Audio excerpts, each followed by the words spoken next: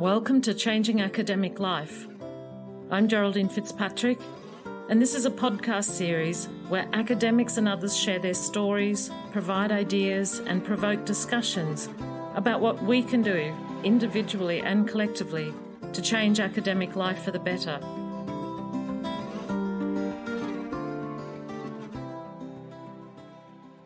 Finally, I'm getting to the episode that I wanted to do about following on from my conversation with Karen Strubantz.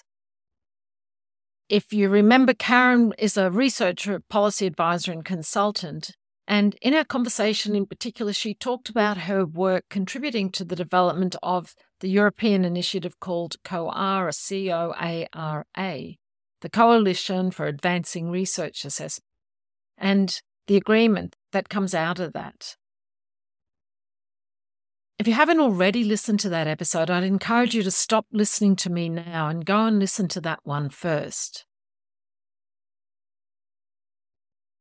As always with these sorts of agreements, there's the challenge of moving on from actually having words on paper and signatories to agreements to actually putting these agreements in place.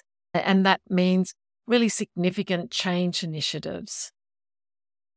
And in that episode, Karen talked quite compellingly about the need for both top-down and bottom-up buy-in if we're going to create such research culture change. And she also encouraged us to have both the small conversations in our everyday situations as well as at more senior management levels, and about the systemic issues as well that need much more coordinated action. What I thought I'd like to do in this episode is to complement what Karen talked about and flesh it out a little bit more by providing a little bit more detail about COARA. First of all, I thought it could be really useful just to read out and name the 10 commitments of the COARA agreement, just because I think they do a really nice job of summarising the core commitments, just exactly as they say on the tin. So I'm not going to read every item fully, but just so you get the sense. So number one commitment is to recognise the diversity of contributions to and careers in research in accordance with the needs and nature of the research. 2, to base research assessment primarily on qualitative evaluation, supported by responsible use of quantitative indicators. 3, abandon inappropriate uses in research assessment of journal and publication-based metrics like the Journal Impact Factor and H-Index. 4, avoid the use of rankings of research organisations in research assessment. 5, commit resources to reforming research assessment to achieve the organisational changes. 6, to review and develop research assessment criteria, tools and processes. 7, to raise awareness of research assessment reform and provide transparent communication, guidance and training. 8, to exchange practices and experiences to enable mutual learning. 9, to communicate progress made on adherence to the principles and commitments. And 10, to evaluate practices, criteria and tools, and so on. I imagine that these are all commitments that we would be really keen to sign up to. And indeed, as at the 31st of July, as reported on the COARA webpage, they've had 608 organisations that have signed up to these 10 commitments. And as I mentioned around Karen's conversation last week, they're currently setting up lots of the working groups that are trying to do that work of putting the commitments into action. And we know, of course, that this is going to be a challenge at a European level, since Europe isn't a homogeneous region. It has lots of different countries and institutions and cultures. And so there is a lot of work to practically translate the principles of the commitments into action. But still, I find it really encouraging to see this happening, and I'm excited to see what I think is a real momentum for change. So it's not just Kowara. We can also point to some evidence of more general moves for change that are showing up in other initiatives. So another initiative at the European level is something called LERU, L-E-R-U, the League of European Research Universities. And that's an initiative that involves 23 what they call themselves as leading universities. And to paraphrase directly from their document, this league was based upon an exchange of current practices and recent developments at the universities regarding the assessment of researchers in the context of hiring, promotion, and evaluation. In particular, the document I am looking at is a LERU framework for the assessment of researchers, a position paper from 2022.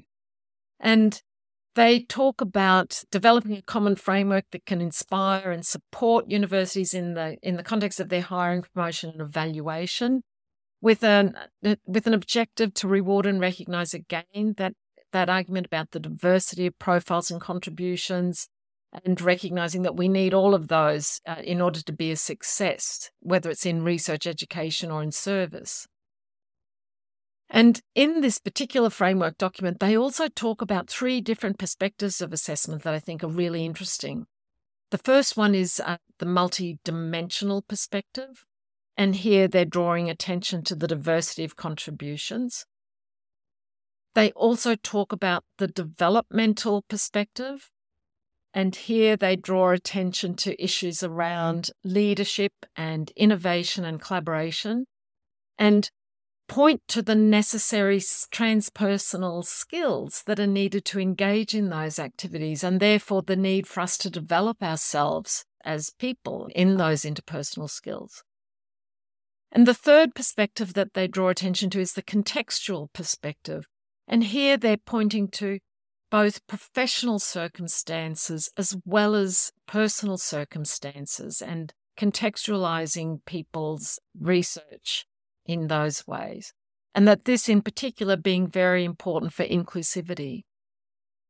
So this particular research paper then continues with examples, and they also encourage experimentation of different approaches to assessment, and they also call on policymakers and funders to explicitly support such experimentation.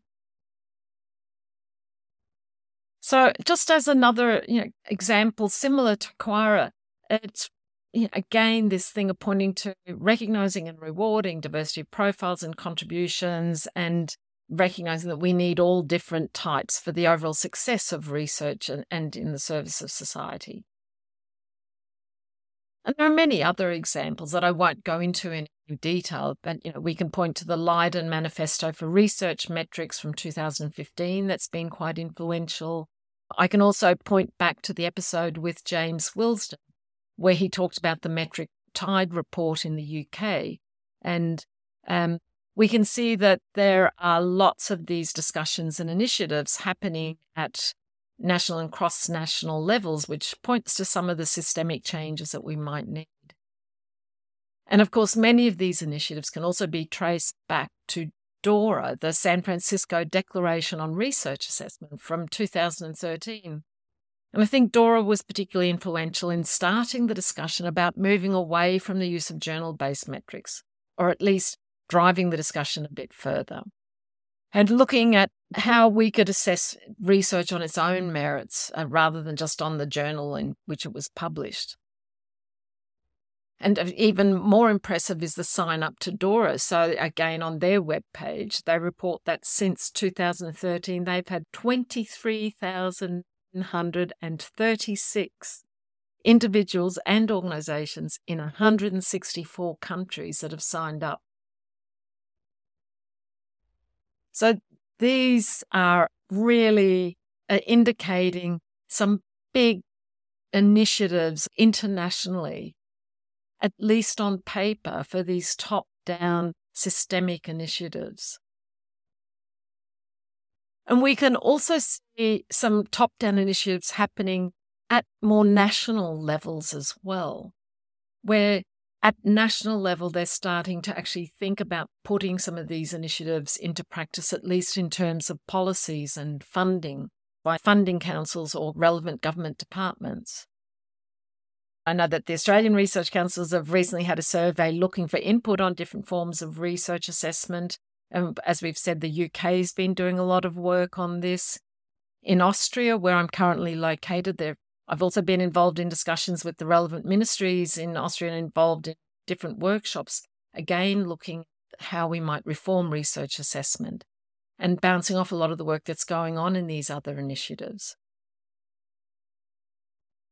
One country, though, that I'd particularly like to draw attention to is the Netherlands, because I think they're doing particularly well, at least looking in from the outside, in setting in place some of the supporting processes for new forms of research assessment.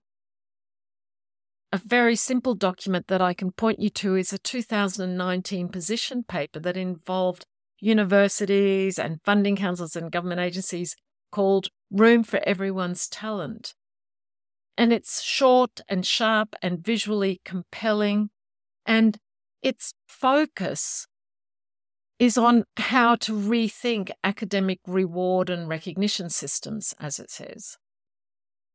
And again, what I like about it is the way that it promotes the diversification of career paths and enabling people to define their own career shape. And then that shape becomes the shape against which they to be evaluated. So they recognise the diverse career paths. They also focus on quality rather than quantitative measures. Stimulating open science is another plank, also recognising the balance between individuals and the collective, and stimulating academic leadership. We can start to see lots of common themes across these. So in terms of recognising that science requires both individual and team performance, this reflects some of the conversation that we had with Tanita Caskey and Elizabeth Adams about what Glasgow University are doing, for example, around rewarding collegiality in their assessment and promotion criteria.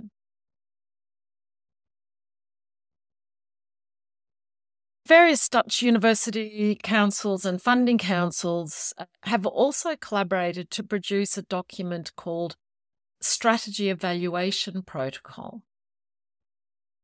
And this sets out aims and specific methods as advice to be used to assess research at Dutch universities. And they often go through this process of assessment every 6 years at institute level.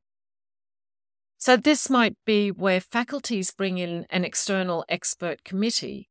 The faculty produces a report on their activities and performances over the last 6 years, and the external panel will come in and have meetings with various relevant groups and discuss the report with them and write some sort of assessment.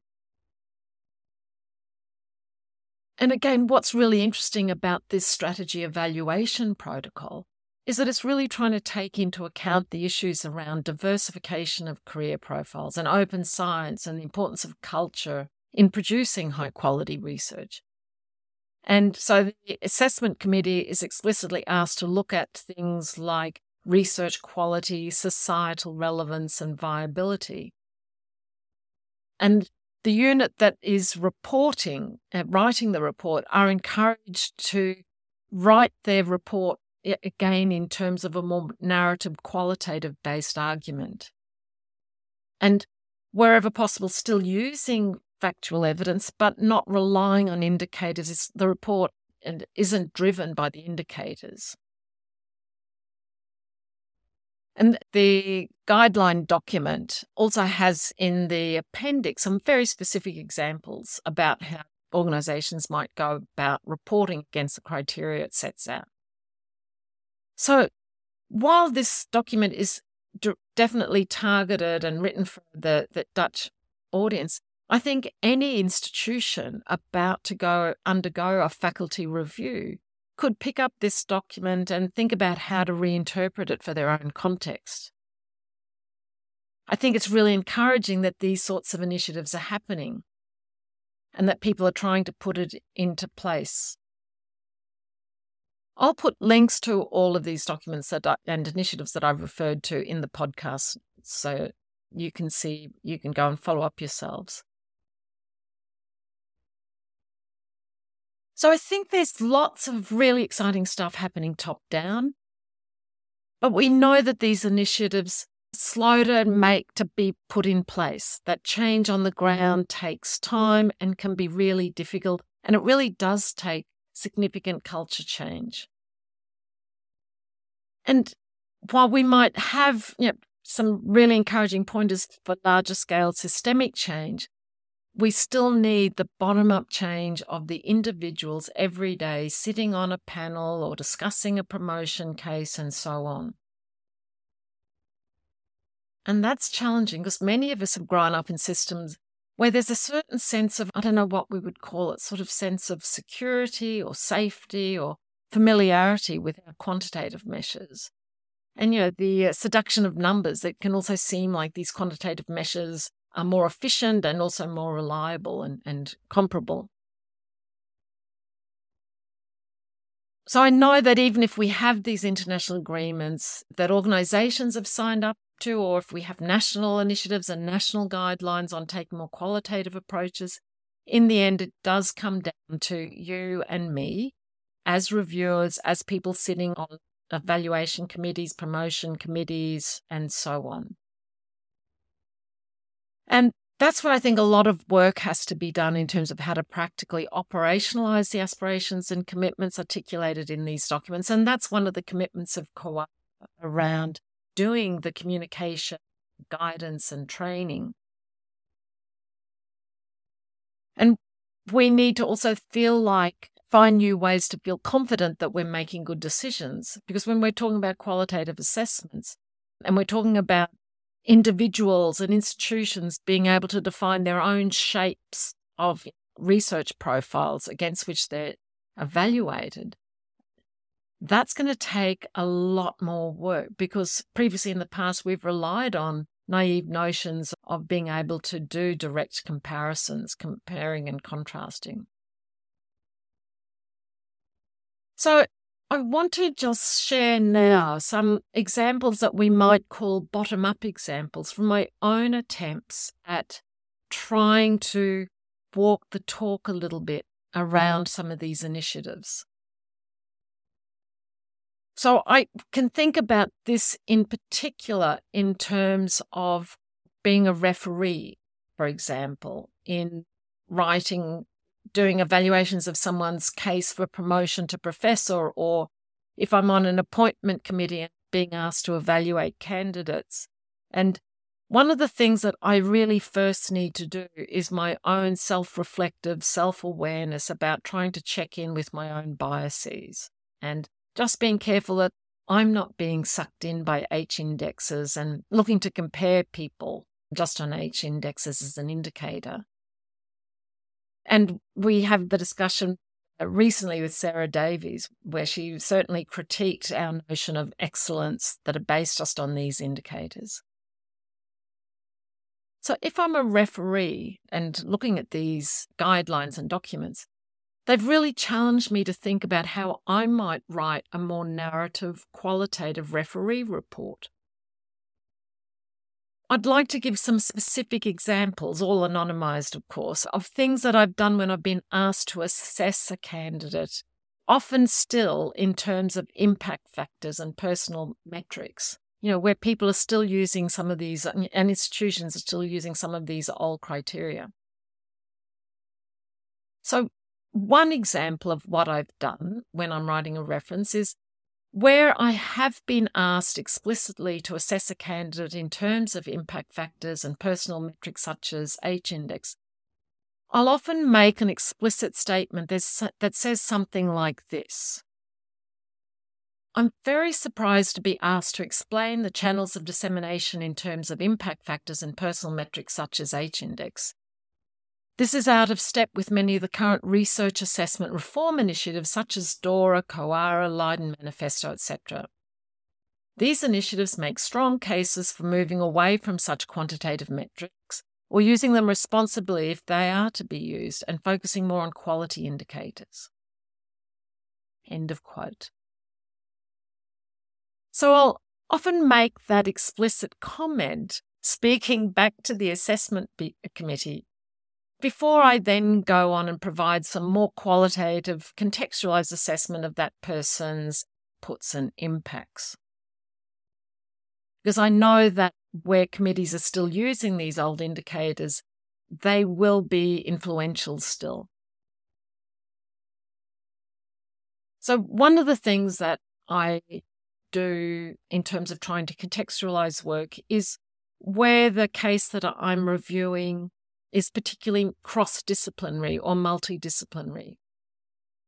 And we know from research that people who work and publish across multiple disciplines can often have challenges getting published. So in the abstract, if they were working solely within a single discipline and on a very well-defined topic in an area that does tend to have high citation rates, we could see that this person's H-index could be deemed to be higher. And so what I try to do in a referee report is to contextualize their H-index relative to their multidisciplinary work. So again, just to read an example of something that I've written.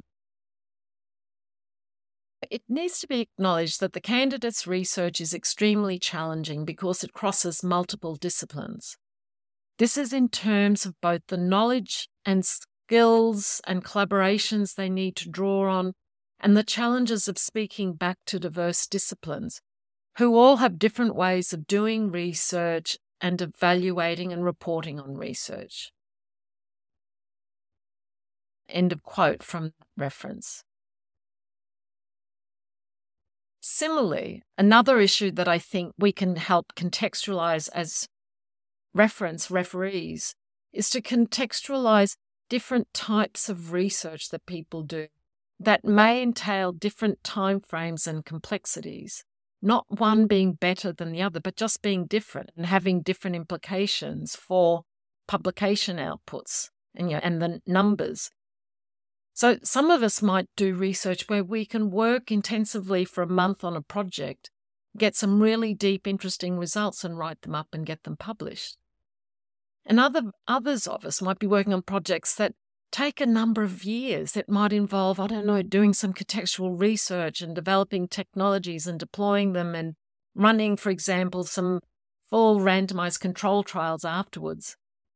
And these sort of projects are at very different levels of scale and complexity, and so do have different implications for publication cycles. So that means that we really can't compare one person's 7 journal papers in a year with another person's 1 or 2 journal papers in a year when they're doing these very different styles of research.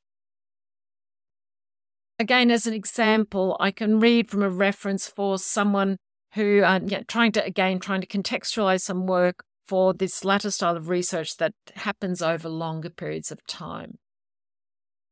So to read from that reference, it's worth noting that the candidates' publications are based on years' worth of research, when many of their peers publish papers based on work from a scale of months, if that. Evaluation is a case in point. The scale and difficulty of conducting full randomized control trials are exponentially greater than the scale of evaluations of many other high-quality publications in this discipline area.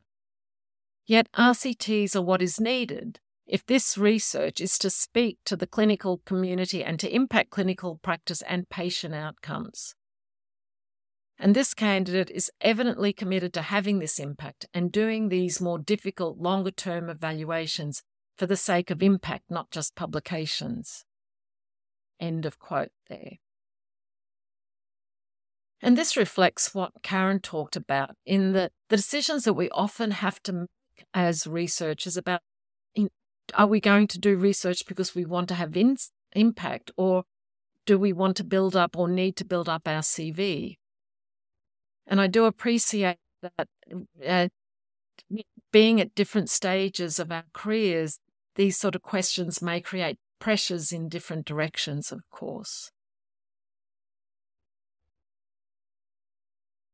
I can give another example of the way in which initiatives and documents like the COARA Agreement have really helped me in writing fair assessments of someone's performance. again, it has taken extra work, I think, on my part as the reference writer. And it has required me to be more considered and reflective and to take more of a qualitative lens. So one example is where I was asked to write an assessment for someone's promotion to professor. And this was from a university that in their criteria document that they sent to me, set out all the usual very standard metrics around H-index and impact factors and level of funding and so on.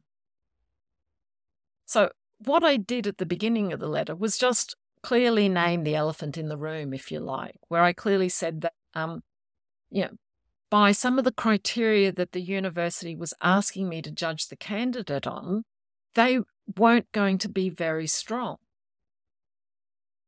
But then I could go on and say in the evaluation report and to start to read from a reference. However, to only view the candidate's achievements through very narrow notions of quantitative scientific excellence misses the significant and unique contribution that this candidate has made, their international standing in the field, and the diverse inputs, practices, and impacts. And if I may, I will address these in the rest of the referee report as I qualitatively judge their promotion application according to the principles from COARA. I consider these principles more inclusive, and they explicitly recognise diverse career paths and contributions, as in the case of this candidate. End of quote. I was able to go on then, and what I did, and this was an institution that had not signed up to COARA, but what I did was, it wasn't just me saying, oh, they're doing great work or they've had these other impacts. I could quote directly from the agreement. So again, like I might say something like, the COARA agreement specifically promotes recognition of diverse outputs, practices, and activities based primarily on qualitative judgment and supported by responsible use of quantitative indicators. So I would put that in quotes from the COARA agreement, and then I would also point to the fact that the agreement also talked about recognition for different types of impacts beyond scientific measures. So I would say, and it was here in particular that this candidate was outstanding in their ability to bridge research and practice, and they've had really significant impact on practice. So what the COARA agreement gave me was some specific language and some credibility to argue for why I was choosing to review the candidate against a different set of assessment criteria than what I'd been asked for. And then I could finish off. I still need to go on and do the work to make the arguments for why they were significant impacts. But it did allow me to sort of, again, just reinforce. And at the end of that description of how they made the impact, I could say these valuable contributions that researchers make to science for the benefit of society, including diverse outputs beyond journal publication. So I could explicitly acknowledge that they not have had the journal publications, but they had lots of other impacts. Another point that I often get asked to do in writing reference letters that I really don't like at all is when I'm asked, and this is from a specific request that I received, how does the candidate compare with strong researchers in their or closely related fields at similar stages of their careers?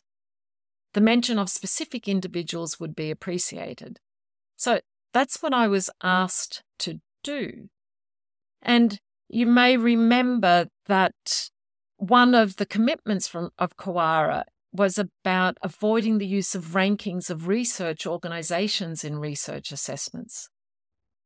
What I did in response to that particular question was explicitly to say, no, I wasn't going to do that. And again, to quote from the reference that I wrote in this case, I've chosen not to name specific individuals as point of comparison, as I consider the candidates' achievements to stand on their own. It's also very difficult to compare researchers when this candidate has such a unique disciplinary profile. A comparison with anyone within a single disciplinary area would not be relevant or fair.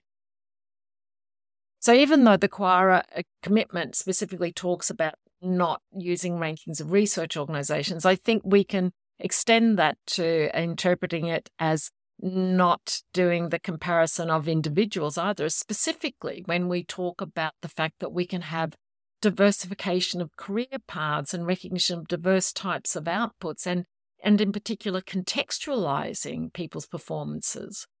And that makes it really ridiculous to think we can directly compare and contrast individuals. We can also see the way in which this might discriminate against particular groups. So even if a couple of individuals might be comparable on some measure, like, I don't know, let's just say they're being 5 years postdoc, how do you compare a person who's single, unattached, totally focused on their work at a well-funded institution who gets lots of researcher support? How do you compare that person with someone who has new parenting responsibilities, who's on a precarious contract and at a less well-funded institution? Or how do you compare the really selfish researcher who doesn't do any service and just expects everyone else to provide peer service in reviewing their papers, etc., versus the people who are doing all the work to organise the conference or edit the journal that first person is going to publish in? So I just point blank refuse to do that. And again, I appreciate being able to draw on some of these documents and agreements to argue why I'm doing that. It's not just me being difficult to get along with. And in a similar way, another issue that often comes up in evaluations that we're often having to deal with is around service. And we know, again, from the literature that women in particular are overrepresented in performing service roles in departments and faculties and in peer communities, and often at a cost to their own promotion chances. And this is work that's often under-recognised and under-rewarded when it comes to promotion points, especially when we implicitly fall back or explicitly fall back on the quantitative metrics. So again, I draw explicitly on the language of the QARA agreement, and I might say something like, the QARA agreement argues that while the agreement focuses on the specific challenges of improving research assessment, the principles should also be extended and reinterpreted into broader academic service that includes teaching and service to society, so that we can, and again, like the recognising, such as the Dutch room for everyone's talent, about recognising that the importance of collaboration and those interpersonal skills and the service. The Glasgow work at rewarding collegiality. So in all of these, they're just some examples. I've really appreciated having the international, national initiatives and agreements to draw on, just to try to give some credibility to taking different stands and recognising that it does take more work to write a qualitative argument and to contextualise people's profiles. I'm also not sure particularly how the committees receiving my letters read them or accept them. I do know that in a couple of cases, the candidate did get their promotion or did get the job. To what extent that may have been down to my arguments or not, I don't know. But it has been good to at least have these initiatives to draw on to contribute. So I guess in some ways the examples I've just given are examples of bottom-up, me taking my opportunity as a reference writer or a committee member or whatever to influence specific cases. And I'm also hoping that they're also a little bit middle out. And here I would define middle out being able to try to influence both the specific decisions being made on this specific case, as well as trying to influence and raise awareness, change some of the practices, and influence some of the broader structural issues or institutional issues. So I'm using the opportunity as a reference writer or committee member to raise awareness, because many people on the committee may not have even heard of some of these initiatives or may still be really set on applying old criteria. Or at the very least, they might stimulate some discussions. And that can be done indirectly through the letter. Or if I'm actually sitting on a panel or a committee, I can directly stimulate some of those discussions.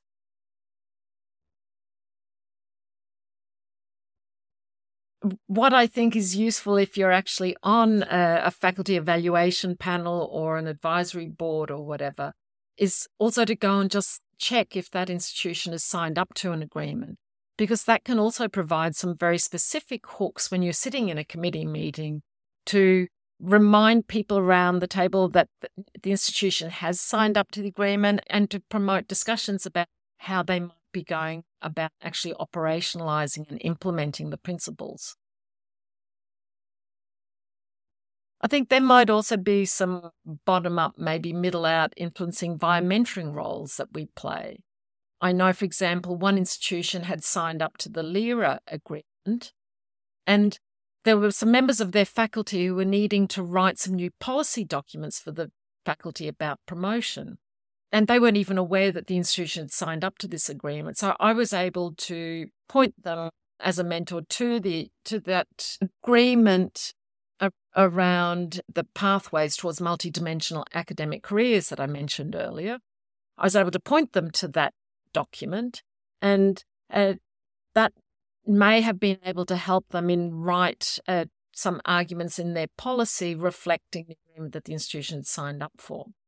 And they were aware that this might have been contentious in the faculty, where there was still a lot of emphasis on more quantitative measures. And we can also influence others as well in encouraging people to think about how they might frame their CV or their annual report or their promotion cases or their job application cases in more qualitative terms. Again, you may be able to reference some of these initiatives even if they're not directly asked for, or even if a qualitative narrative CV isn't particularly asked for. And I know that there's a whole lot we still have to learn about working with narrative CVs, both in terms of how to write them as well as how to evaluate them, because they can be more challenging. But I had a colleague recently tell me that they chose to write their annual report as a narrative CV, even though it wasn't asked for by the institution. And they just said what a great experience it was, that it really made them step back and appreciate what they'd actually achieved and the impact that they had. And it made them feel really proud of their work in a way that their bullet-listed old version of the CV didn't do at all.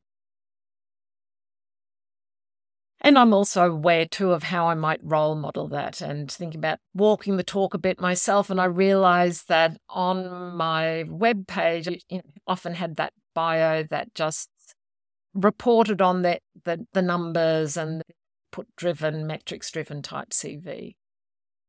So I've tried to reframe at least some of the introduction to put it more in terms of what drives me and what I focus on. That points to the impact that I'm trying to have.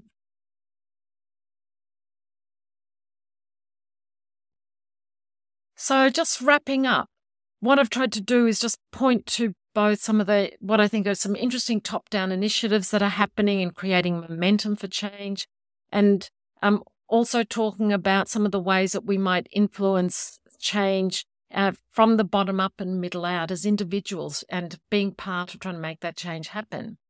And of course, we can try to encourage our institutions to sign up to these agreements as well. And you can also think about getting involved in working groups if you want to. And I just also wanted to say that in sharing my reference writing examples, I'm not asking now for lots of requests to write references. I'm actually going to be doing fewer of these, if any, as I move into different roles. But I'd encourage you to all think about how you're writing your reference letters or how you're playing out your role sitting in committees. And ways that you might contribute to enhancing and improving and developing our institutional policies and practices. So I'd really like to encourage us all to do our part and see what we can do. I think it will take some years for it all to play out in real practice. I think there's, in part, some sort of generational change that's needed, but there's momentum towards this. And we all want better forms of research, evaluation, and assessment that are more sustainable and more appropriate for the diversity of contributions that we can make. And we can all argue in different ways, in different forms, for how we enable diversity and recognise the importance of team collaborations and diverse roles in producing good science, and recognising diverse forms of impacts and outputs, and recognising the value of good leadership and good interpersonal skills in the middle of all of this, and in creating research cultures that are sustainable and collaborative and supportive. And I'm excited that there are moves happening in these directions. Let's make it happen.